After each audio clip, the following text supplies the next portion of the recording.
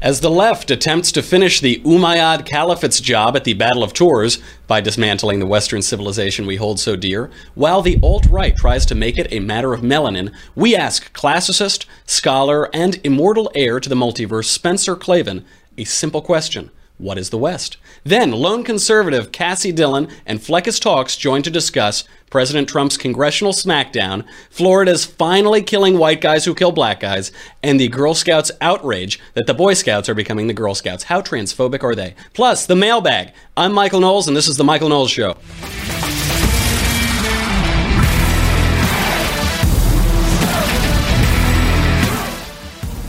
Western civilization is all the rage these days, a hot topic of debate. Here is Tucker Carlson and President Trump describing Western civilization. Tucker on his show and President Trump in his Warsaw address. President Trump's speech in Poland last week may have been the single best thing he has said out loud since entering politics, and for one reason. It was a rousing defense of Western civilization. We write symphonies. We pursue innovation. We celebrate our ancient heroes, embrace our timeless traditions and customs, and always seek to explore and discover brand new frontiers. The fundamental question of our time is whether the West has the will to survive. Do we have the confidence in our values to defend them at any cost? That's a very good question. The left hopes the answer to that question is no. They have, at least since the time of Jesse Jackson marching on college campuses, said, hey, hey, ho, ho, Western Civ has got to go. Here's why. That triggered the alarm bells for me. Am I wrong in making this parallel between Steve King, President Trump, and white nationalism? Trump seemed to embody and enshrine that belief that the West should steel itself for a clash of civilizations with other cultures, other beliefs, which pretty much spelled out, the Muslim world. This is not a speech he could have given really any place else. And this is a white America first kind of speech. Well, as he talks on the left about white nationalists, let's ask a white nationalist himself. Richard Spencer and the late Sam Francis also get in on the battle to define Western civilization. Quotation from Samuel Francis is from the mid-90s, and he actually said this at a speech at an American Renaissance conference.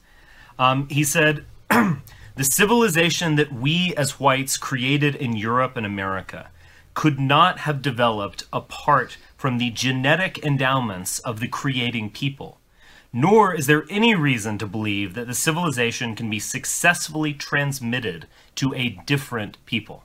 Whether you're on the left or the right, many people seem to imagine that we could just find a black African and dress him up in a Harris tweed vest, or give him a pipe or some snuff and maybe a bowler cap, and he'll become an Englishman or something like that. Or, in another way, like the neocons, we describe Western civilization in this totally abstract term where it's, some vague ideas about individualism and political institutions like democracy and so on. Steve King is not doing that. Now, they all seem to get this wrong, all of those people, and that is why last week we talked to a Charlottesville Unite the Right attendee about the alt-right and how they define Western civilization. And today we're joined by an in-studio guest, Spencer Klavan, a classicist and obviously heir to the multiverse. Now, I can't help but notice, Spencer Klavan is here. I can't help but notice the coincidence of the name. Are you related to Richard Spencer? Not genetically, and as I understand it, that's basically the only kind of relationship that he acknowledged, so I would have to say no, unfortunately. I'm not related. Not genetically, certainly not spiritually, as Definitely that doesn't exist. Spencer, a very simple question. What is the West?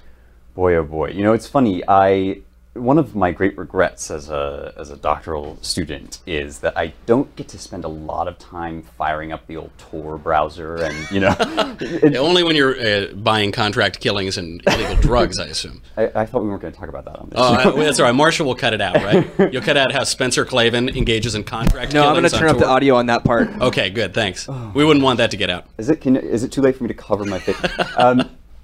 Look, I'm not up on the whole Keck and Pepe the Frog of it all, so I might be getting some of this. But it seems to me, whenever I listen to the alt-right on this stuff, I'm amazed at how exactly like the radical progressive left they sound. I mean, Richard Spencer is basically at the point of accusing people of cultural appropriation, which I'm pretty sure was the province solely of the far left. But on this particular point, I think that the radical progressive left and the alt-right are almost in exact, complete agreement. I mean, you have the alt-right chanting things like blood and soil. Blood right? and soil. Right, which amounts to the assertion that basically what it is to be Western is to be born into a certain gene pool within a certain set of geographic barriers. And that's basically what a lot of people on the left want to claim is true of Western civilization, that all of our lofty ideals and principles are essentially just window dressing for a kind of white supremacy, right? I mean, this is back in, I think it was 1978, Edward Said basically makes this argument in Orientalism that it's all kind of a, Western identity is just a way of justifying to oneself the superiority of whites. Of white people, Anglo-European white countries. Right, exactly. I take a slightly different view on the subject, by which I mean basically the exact opposite view. Just only slightly 180 degrees. That's right. If you just make a slight turn to everything that is not that, then you'll get what I think. I mean, look, one of the crowning achievements of actual Western civilization is to develop slowly over time and space this idea of a nationhood whose citizenship doesn't depend on ethnic or geographic determiners. I mean, I think this really kind of, you can see it beginning with the Stoics, who, the set of ancient Greek philosophers. And the Stoics had this idea, which exists before them, but which they developed in a really robust way, of the logos, right? The logos being this universal sort of rational principle or rationality that pervades the whole universe. And things like ideas about right and wrong and logic, those all come under the head of this logos, which exists everywhere. And that's kind of where you start to get this idea, or to justify this idea, that there might be a universal civilization, because you could have a society of people who, no matter where they are or what race they were, they live by the logos. The logos there's an eternal law, an eternal reason that isn't confined to your government. Or right, your and you see this again. It plays out elsewhere. Like Cicero, near the end of the Roman Republic, he writes on the Republic, and he talks about a law that will not be different at a different time or a different place, and different in Athens and in Rome, but it'll be the same for everyone. And that law is justice. This idea of of right and wrong and good and bad that kind of pervades the whole universe. And so again, that you start to develop that idea of a society that transcends location and space, until a minor event occurs in the Middle East around the year zero. That's a coincidence around when time started. It's surprisingly right. Yeah. Jesus Christ is born, and one of the claims that Jesus Christ, I think, makes about himself, and that's certainly made about him, is that he is the Logos as a human being, right? That the Word, the Logos, was made flesh.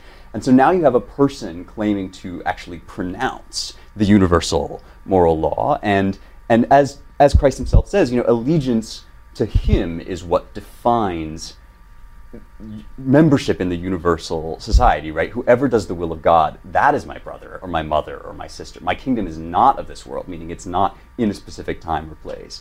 And so out of that tradition, then, you get people like Augustine, who start to kind of theologize and to Christianize the Ciceronian idea of a universal civilization. And Christ even goes further. He says, if you don't hate your mother and your brother and your sister, then you can't follow me. If you don't renounce your parochial and superficial bonds, then you can never bond yourself with the Logos, with the eternal law. Yeah, I mean, I really think there he's almost building on the call of Abraham way back in Genesis, right? God says to Abraham, leave your home and your brothers and your father and everything that you've known, and be defined by my call to you, be defined by what God pronounces as truth. And actually, Paul too confronted the Stoics and the Epicureans in Acts, and you usually kind of read this as an adversarial confrontation, right, between Christianity and Greek philosophy. But basically, I mean, Paul quotes Aratus at them, who had strong Stoic roots. So basically, what he's saying is, look, you Greek philosophers, you already believe this. You already believe in this universal society. I'm telling you that the king of that society was here on earth in a particular person. And so then that gets fed into the Christian tradition with with Augustine and with Aquinas. Which is effectively, this massive, major strain of Western thought is the opposite of blood and soil. It's the only idea that really effectively contravenes what everyone else believes, which is that you are in a particular place and time and genetic material, and that's what makes you who you are. I think you just made all the alt-right guys' heads explode. I think because for most of those guys, I think they read a summary one time, an excerpt of Thus Spake Zarathustra and the Bell Curve. I think that's basically the canon of those great thinkers. Well, we were talking before the show about, analyzing the portion of Aristotle where he quotes the Bell Curve. That's right. Well, I remember, you know the Greek better than I do, but I do remember in Aristotle, he often expounds upon how we must secure the existence of our people in a future for white children. Did I get the translation wrong? That's book 15 of the Metaphysics. It's a lost book. It didn't get transmitted over, but the alt-right has a secret code that allows them to read the minds of, I read on, I guess that's that site Vox Populi or whatever. Yeah. Which incidentally, I think, it seems like a seminal feature of alt-right discourse is like purposefully misspelling important words and ideas, which goes really well with the willful misunderstanding of crucial concepts. But anyway, I read on Vox Populi this assertion that, if only the founders had kept the title of the Rights of Englishmen instead of using the concept of natural law for propagandistic purposes. So it's like, it's a living document. We know what was really there. We know what they really meant. If they could write it today. So you're telling me that you trace the West to Jews and gay guys. And this, by the way, they are going to call us cucks. That is going to be in the comments section. Here's my question for you about that. If an alt-writer calls a gay guy a cuck, does that mean that there's an alt-writer out there somewhere sleeping with a guy? This is the Klavan's theorem, Spencer Klavan's theorem. This is going to become a major question for alt-right thinkers, a paradox of sorts. That is really good. So you think I will push back a little bit. Okay. Is there no geographic component? Were these ideas not carried by people, specific people in specific times and places? No, you make a really good point. I mean, before sort of the Stoic philosophy that I was talking about, you have people like Aristotle who expressly tie the whole ethical universe to the polis, to this particular city in which you're living in. And there is another important strand of Western thought that you have to kind of incorporate when you're talking about this, which is the sort of development of the idea of the nation state as kind of the Goldilocks of political entities, right? The big enough to defend individual, not too big, not too small, right? Exactly, the right size to defend individual liberty in the real world. But the thing about that is, that acknowledges a fact about the world, which is that we live in countries and are related to people and have ties to this particular life. But the whole project of the West, I would argue maybe even a definitive project of the West, is the struggle over centuries to reconcile that fact with this beautiful notion of the universal society. And basically, I think what people come up with is this concept that your particular nation might somehow embody or be a model of the universal society. This comes up a lot in Aquinas, but where it really comes up is in the idea for America. Yeah, right? John Winthrop, the model of Christian charity. And I know, talk about making the alt-right's head explode. The concept of a creedal nation is like, anathema to them. But the founders read their Cicero, they read their Bible. This is a concept that was not alien to them. And essentially, the whole idea is to unify the idea of a nation state with the idea of the universal society and get a country to whom you can belong, in which you can be a citizen solely by, in the ideal world, solely by ascribing or professing fealty to a certain series of ideas, life, liberty, equality under the law, etc. Pursuit of property, private property, sure. That's right, shooting people at will. Yeah. It might be in there somewhere. Oh no, I guess that's not right. Yeah, that's in some addendum. Right now, nationalism has come to the fore as a response to Davos, basically, as a response to these globalized elites who want to get rid of many features of the nation state. And so we have a robust defense of nationalism, we have a robust defense of Western civilization, and it seems that those defenses are often totally missing the point of the nation and of the Western civilization. How do we defend it? How do we pick up, like our forefathers in Philadelphia did, how do we pick up Cicero and bring our civilization into its next phase, into the future, and to preserve our country? Well, a good start would be to actually read Cicero. I don't want to do that. It's very long. It's I forgot. You're the guy who wrote a book with no words in it, right? So.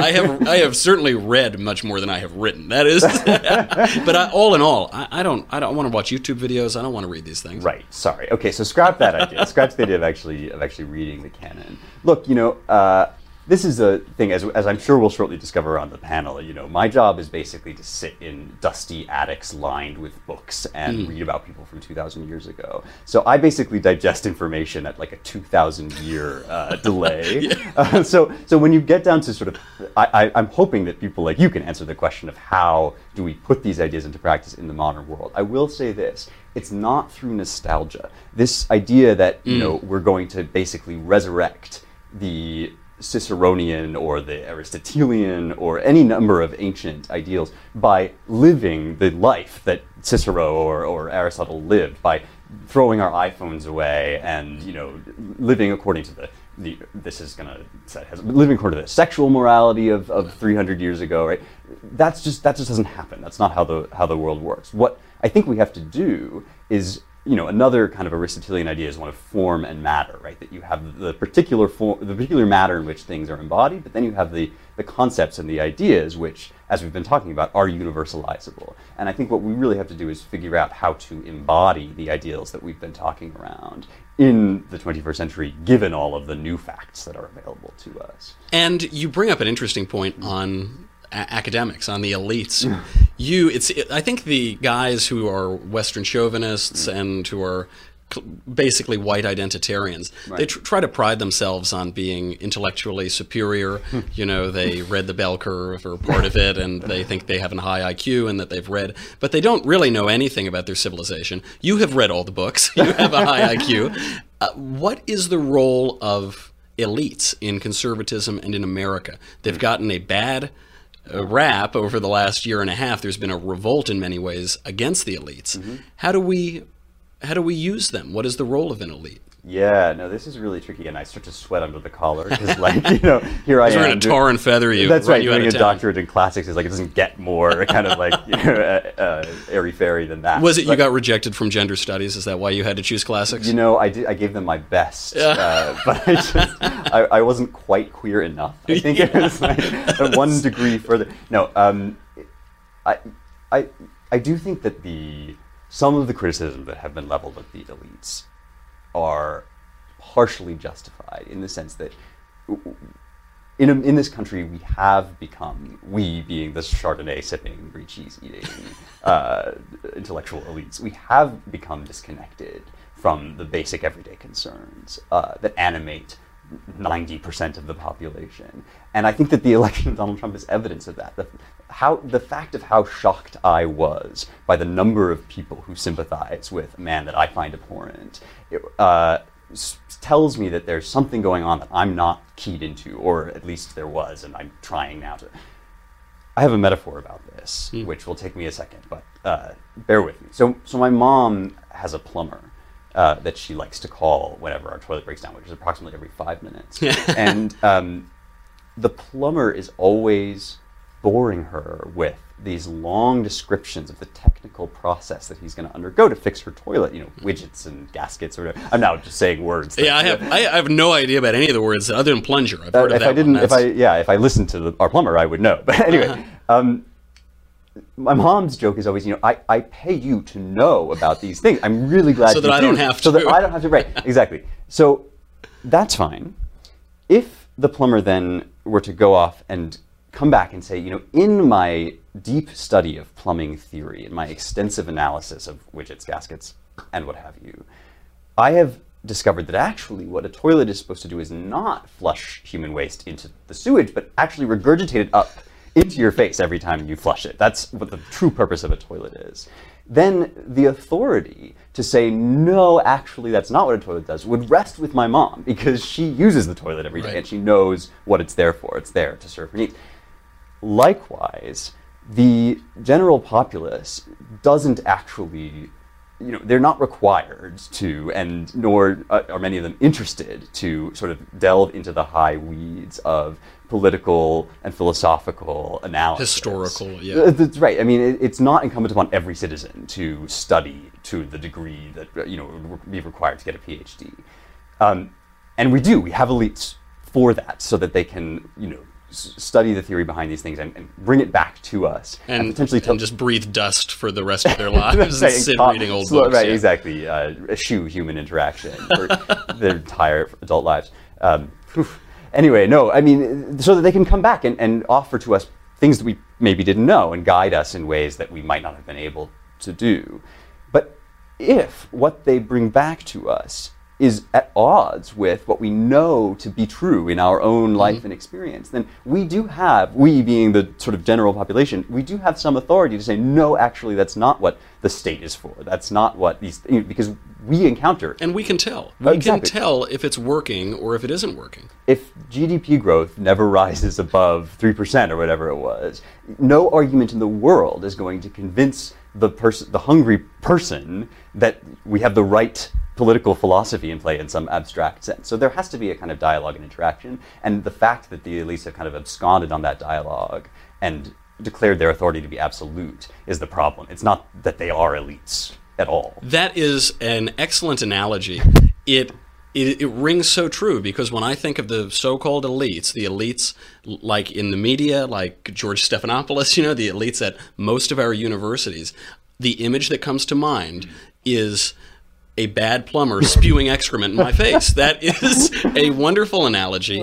And on that, I think we have to bring in our panel. We have a superb panel of deplorables today. We have, Spencer's going to stick around. We have Cassie Dillon, and we have Fleccas Talks.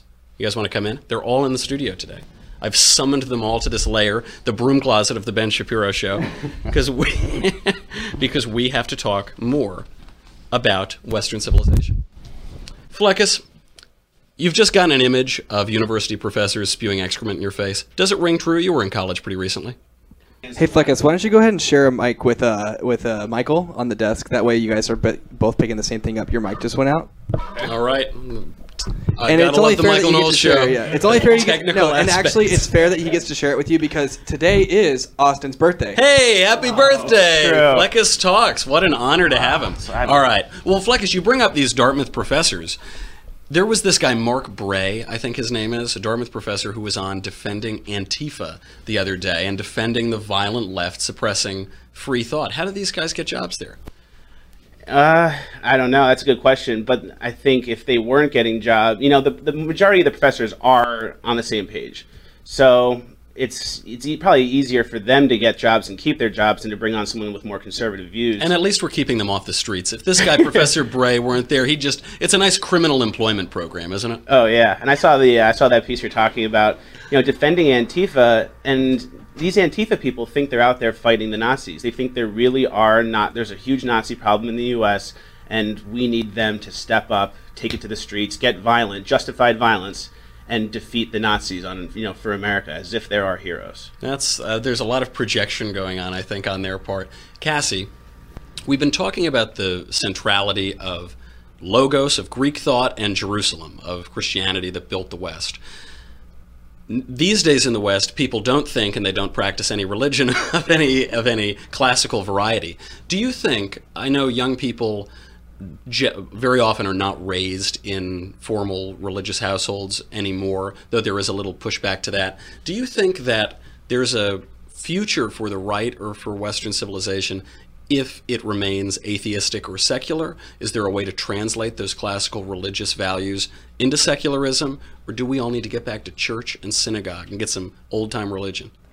I find that to be a very difficult question, because if you look at Europe, it's becoming progressively less religious. But if you look at certain parts of America, it's actually becoming more religious. And I think that has to do with a lot of values changing in American society, where people are confused and kind of scared of what's going on. So they're going back to the church, which gives them a foundation for beliefs that they have held true throughout the last couple hundred years. So even in the West, I would say that secularism's becoming, or in the East, secularism is becoming more prominent too in certain areas, but you are seeing the rise of more fundamentalists around the world. So I think that you need to have the clear balance. If you aren't getting your values from religion, you have to figure out where are you getting them from. Al Gore, environmentalism. I get all of my everything from the internet. I guess we're fixing Fleckus's microphone. Okay, I'm just making sure no one's manspreading. Are we good? Yeah, we'll take this moment to ensure. I was told this was a safe space for manspreading. That is the Michael Knowles Show. We defend your right to spread your legs as far as you want, gentlemen. So we have to get to the news before we kick out all of the people who haven't subscribed. We have to talk about the most important story in the headlines today. The Boy Scouts are becoming the Girl Scouts, and the Girl Scouts are very upset about this. The Girl Scout president just sent a letter to the Boy Scout president saying, quote, "I formally request that your organization stay focused on serving the 90% of American boys not currently participating in Boy Scouts." Ouch, what a burn. "It is unsettling that the Boy Scouts of America would seek to upend a paradigm that has served both boys and girls so well through the years." Cassie, as our resident female, why are the Boy Scouts recruiting girls? By the way, this isn't just transgender issues. They're recruiting girls, just actual girls. Okay, so I think I have a little bit of authority to speak on this. I go to an all-girls school, the first all-girls school in America, Mount Holyoke. So I think when you have women in a space that's just women, whether it's just women in Mount Holyoke anymore, who knows? But I think you have women coming together and actually getting a voice. Because it is true that women don't speak as much in class. I have seen it when I'm in Mount Holyoke classes, even the women don't talk. It's like just me and a man who's visiting in the class. But I think when you have women together in a space, it does give them some sense of becoming stronger women. Because I think the best way to get women to raise is have them do it themselves. Mm-hmm. Don't knock down men. Why would people do that? So I think that the Boy Scouts are trying to be inclusive, and by doing this, they're actually targeting women, and they're wrecking feminism, whatever they want to call it. But I think it's not okay, and I think you're going to see a rise in tension between the two organizations. That brings up a really weird tension that we see throughout the modern left. Spencer, some say the world will end in feminism, some say in transgender movement, a fire or ice or something. Who is to blame here? And how will the left be able to resolve this tension between a feminism that says women should have their own organization and should be able to do whatever men want to do, and a transgender, gender bender movement in the popular culture that says men and women are essentially the same and those categories are mutable and we can will our way from one to the other? I think this is one of those issues on which we need to find our way forward incorporating new information that has actually come to us since we sort of set up the paradigms that are reflected in, say, the Boy Scouts and the Girl Scouts. It is true, and I think you actually see this in leftist discourse. It is true that there's a tension between the idea that there is no difference between the genders. It's a purely physical situation. And that someone could be spiritually one gender and physically another. Personally, I'm sympathetic to the latter claim, but not really to the former. And I think that that's probably the idea that has to go. It seems just it's one of those ideas that is deeply contradictory to the evidence of our basic experience. Mm-hmm. We know there to be two genders. We know that they have a spiritual component as well as a physical component. Right. And that, basically speaking, there are sort of discernible, what do they call them, population level, right, differences between men and women. I also actually believe that it is, that you encounter people who have a tension between those two aspects of their gender. Certainly. Yeah, no, I mean, absolutely. And so I think we need to find a compassionate and charitable way to incorporate that new fact into our idea that the genders are actually different. Right. That the left, one of those will win, and we need to make sure that it's compassionate and not totally ignorant of physical realities, not ignorant of social realities either. I have one more question before we say goodbye to Facebook. I'm giving them a little something extra today, Marshall. We have Fleckus.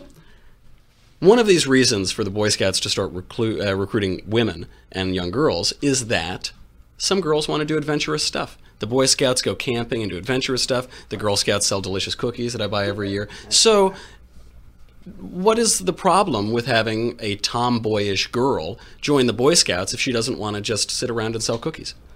I don't think there is a problem with that necessarily, but I think maybe the Girl Scouts should do a little bit of a rebrand and get away from the cookies selling. I'm going to cut you off right there. How dare you suggest that the Girl Scouts stop selling those cookies? We will not stand for that on this show. Make sure the cookies keep coming, but maybe a little bit of a rebrand and get up with the times a little bit, and have more adventurous things and do more tomboyish stuff, whatever you want to call it. Instead of, combining the two, because they're already called the Boy Scouts. It's kind of a tough rebrand for the Boy Scouts to bring in the girls. Fair enough. Now we will say goodbye to Facebook and YouTube. If you are already a subscriber, thank you. Thank you for supporting this show, keeping the lights on, allowing me to purchase Girl Scout cookies. If you are not, go to dailywire.com right now. It is $10 a month, $100 a year. You get my show. You get the Andrew Klavan show. You get the Ben Shapiro show. But who cares about any of that? You get the Leftist Tears Tumbler, the most sought-after piece of material on Earth. It keeps your leftist tears hot or cold, always salty and delicious, and those tears are flowing these days. After that Phoenix speech, it seemed that they were falling out of the sky. So make sure you go over there, you get your Leftist Tears Tumbler so you can catch them and imbibe them and dream and carouse on their intoxicating deliciousness. DailyWire.com, go over there right now, we'll be right back.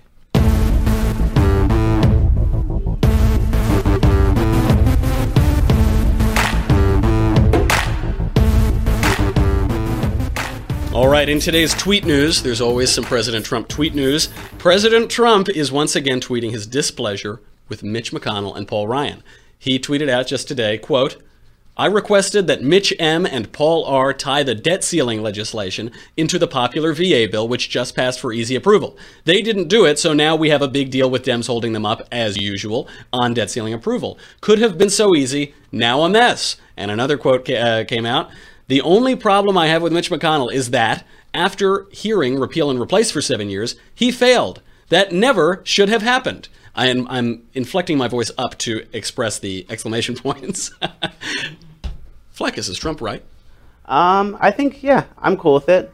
I think this is a great way to call someone out. Obviously, with Trump in the White House, it's not business as usual. It's not politics as it used to be. But he is a businessman. He's got a business mind, and this is something I saw in football too. I played football in college, and if you're not bringing it, if you're not performing, if you're not going 110%, the coach calls you out in front of the whole team. And he kind of did it with Jeff Sessions a few weeks back, and I think since then things have gotten better. He's back in his good graces.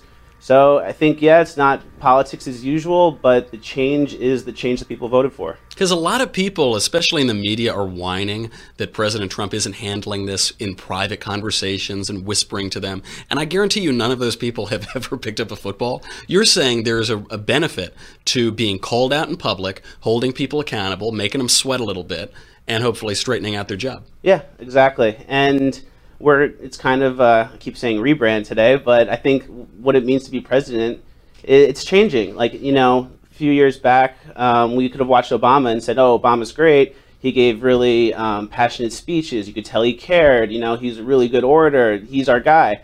But then there's a lot of things behind the scenes that I don't think he did very well. So, like everything. Yeah, everything was one of those things that he didn't do very well, yeah. So, you have to kind of treat Trump for what he is. He's just a different guy. He's not your standard politician. And with that, there are some benefits, and I think that's what the people voted for. Cassie, why has the congressional leadership not been able to round up these votes? Is it because they don't have confidence in Trump, or is the GOP just hopelessly fractured? Honestly, it's the Never-Trumpers you can blame, like John McCain. I love blaming the Never-Trumpers. Well, they aren't working with him at all. And instead of going with the Republican Party, they're going with the Democrats. And it's just really hard to get anything passed. And if you saw it in the speech, he was throwing a lot of shade at John McCain. And it was very, very I didn't hear him name anybody. I think he said there was one senator, just one vote in Arizona. I won't say the name. Your senator. Yeah, so I think it's definitely telling. But I do think that Trump is going on the attack too soon. We have a long session left. And honestly, if he keeps doing this, are they going to work with him in the future? I think more things can be done behind closed doors, and I don't know if things have been necessarily, but I think going in the offense this early on can be dangerous. Well, yeah. Some things can be done behind closed doors, like funding Jeff Flake's primary opponents and the others. Not a bad idea. Spencer, does this help President Trump? Boy, oh boy. I just, so often with Trump, it's like vaguely kind of the shape of something you might want him to be doing, and then like substance like that is utterly insane. So I mean, we've seen that he has trouble working with the legislature. We've seen that he has trouble marshaling people behind his ideas to get bills passed. And I suppose that then you would probably want him to be able to develop a set of techniques for convincing or corralling, as they say, the legislature into his camp. But the idea that you're going to pass the debt ceiling by tying it to a VA bill is like you're going to sneak a nuclear bomb into the Pentagon by tying it to a kitten, right? Like, there's just, in what universe? Not a bad idea. I got to write that down. In what universe would that have been an effective plan? So I don't know. As usual, I kind of throw up my hands. That is fair. Every time I'm asked to say, will this help Trump, will this hurt Trump, I'm always wrong, inevitably. I don't know what answer I give, but I'm always wrong because nobody can predict this guy. Nobody can ever tell what Trump is going to do, which is why I got $400 from my friend Mr. Shapiro. Okay. For the first time in Florida's modern history, a white man has received the death penalty for killing a black man. And this seems like progress to me. It seems like a wonderful move for social justice. Cassie, is it a win for social justice and racial equality?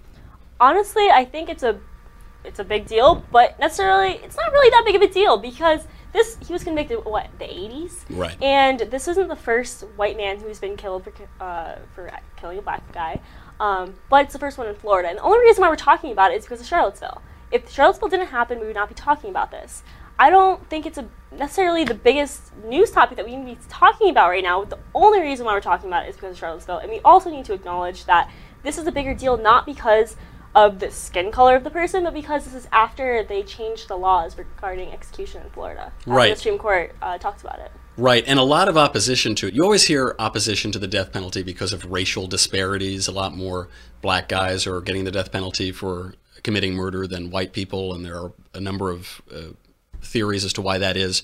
But deep down, it appears to me this is all just about opposition to the death penalty per se. You've got people coming out today with this story saying, this doesn't change the hundreds of years without executing a white man for killing a black man, and we need to get rid of it altogether. Spencer, hanging concentrates the mind wonderfully, yet nobody ever talks about the spiritual and political benefits of capital punishment.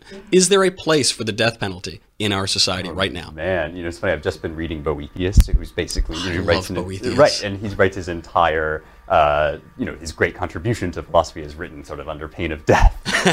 So I guess at the moment I'm more sympathetic to that. There's also a philosophic benefit to the death penalty. No, exactly. I mean, this is one of those issues, if you needed a hot take on Aristotelian hylomorphism by I've been waiting for one my whole life. I realize, yeah. But I feel sure on this question that I'm likely to put my foot in my mouth no matter what I say. I will say that, the death penalty is for me at least, a deeply complex and conflicted issue morally, because it's both a concept, an abstracted concept, right? Should we put people to death for certain crimes that are so heinous, that pragmatically we need to remove them? But it's also a historic policy enacted in time and space, and I think in that respect, in America, it's a deeply troubled. Because it's not always applied fairly. These days, everybody gets it, but nobody is actually executed. People sit on death row forever and ever. It seems cruel and unusual in many ways. Yeah, that's sort of what I mean. That, those kinds of particulars of the death penalty as practiced here in America, you can't ignore when you have this conversation. Mm-hmm. But they certainly muddy the waters of the kind of more abstracted question of, is the death penalty ever okay? And for certain crimes, it's very complex as to whether they would warrant the death penalty. And for some, like suggesting that we get rid of Girl Scout cookies, the answer is very clear. Obvious, right? Birthday boy, very, very clear.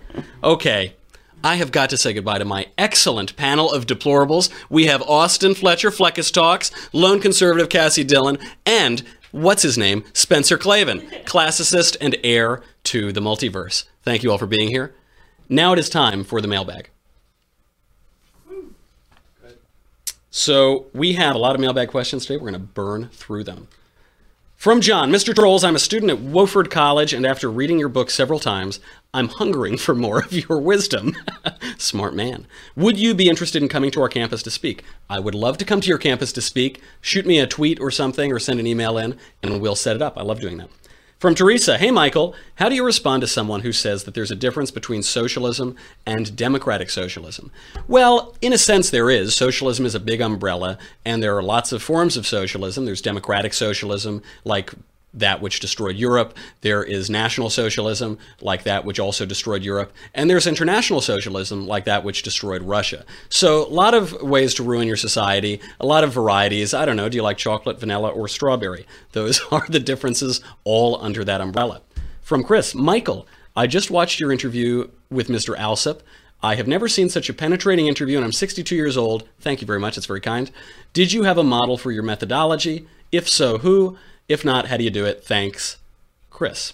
I approached that interview. We did this interview last week with James Alsop, who's a YouTuber who went with the protesters at Charlottesville last week, the pro-Charlottesville protesters in Unite the Right, and he was scheduled to speak there.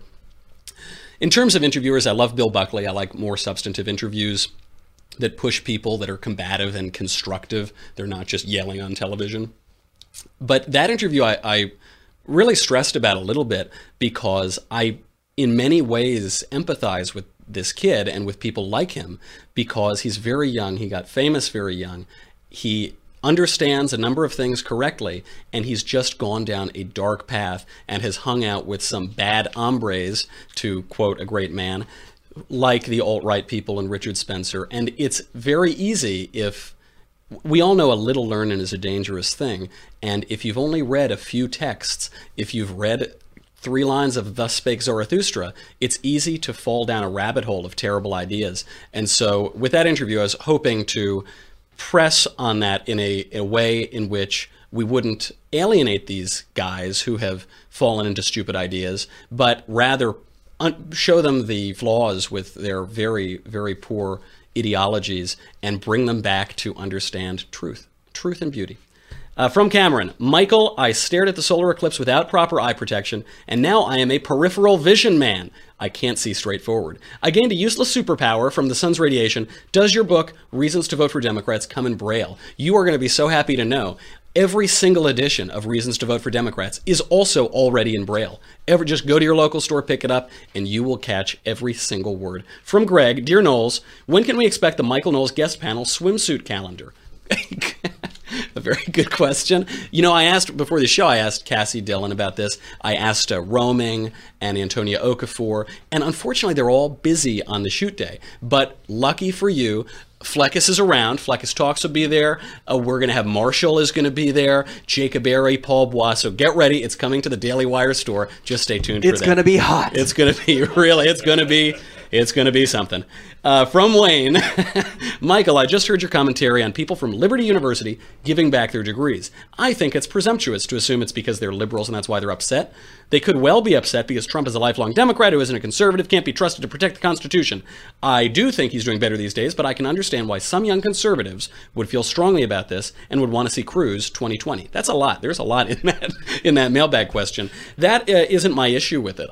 My issue with it isn't the Trumpiness of it all. My issue with it is that these students shouldn't be giving back degrees or diplomas because they don't like who the president of the university voted for. That's very stupid and very shallow, and a very shallow view of education. And if these kids, perhaps they should give back their degrees because they clearly haven't been educated by this university. They should understand the value of a liberal education, and that political disagreement with some administrator is not cause to tear up the symbol of your education. And on that point, my other issue with it is it's not possible. It is a completely empty gesture. If you receive an award from some institution or a government, you can reject that, and that is a protest of whatever that institution is doing. But the university diploma is a symbol of your education. It's a symbol of 4 years of your reading books, or more likely chasing women and drinking and gambling and staying up late. You can't give that back. You can turn in the piece of paper, but when you go to apply for a job or in the rest of your life, you will still have had that education. And so it's empty virtue signaling, the worst of what millennials do, and makes them look foolish. From Michael. Michael, that's a great name. What is something unusual or strange about your fantastic boss, Ben Shapiro? And I don't know if this was Michael or Ben who wrote this, that you would like to share with the world.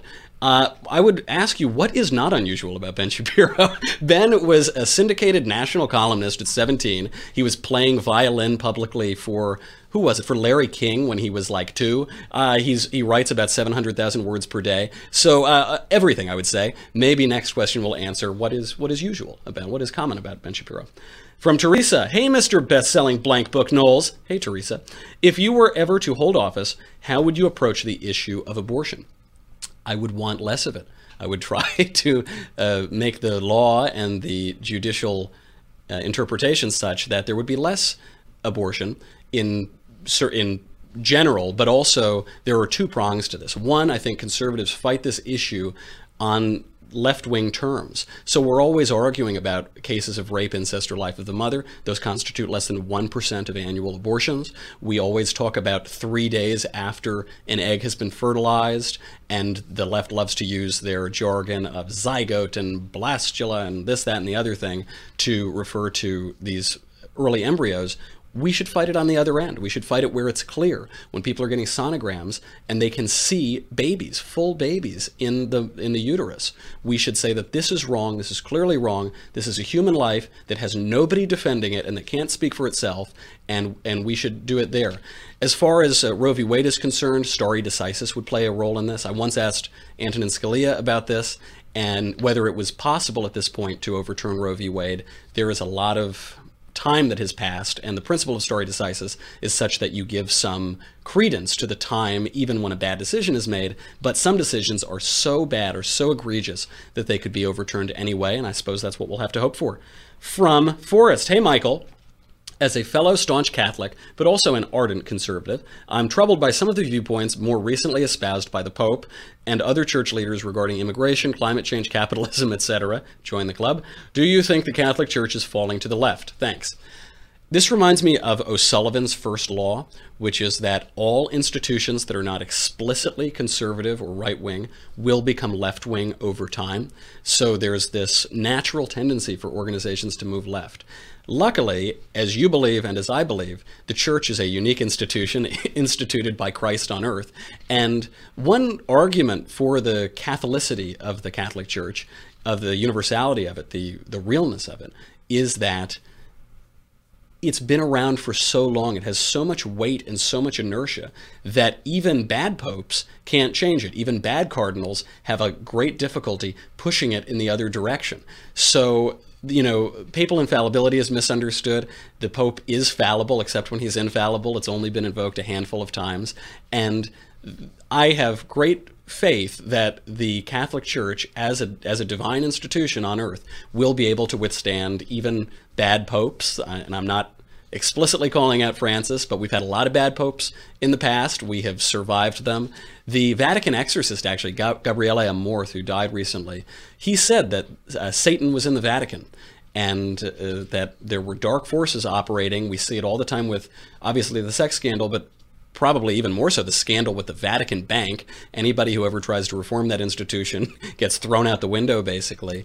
And so I wouldn't be surprised if after 2 of the greatest popes in history, 2 of the greatest men of the century holding that office, that the devil would be a little hungry to make things go crazy. But I have faith nonetheless in the institution, and maybe the church militant is in a purgatorial phase at the moment, but we have hope that we'll come out of it. On that very specific and serious note, we got to say goodbye. I will say one thing.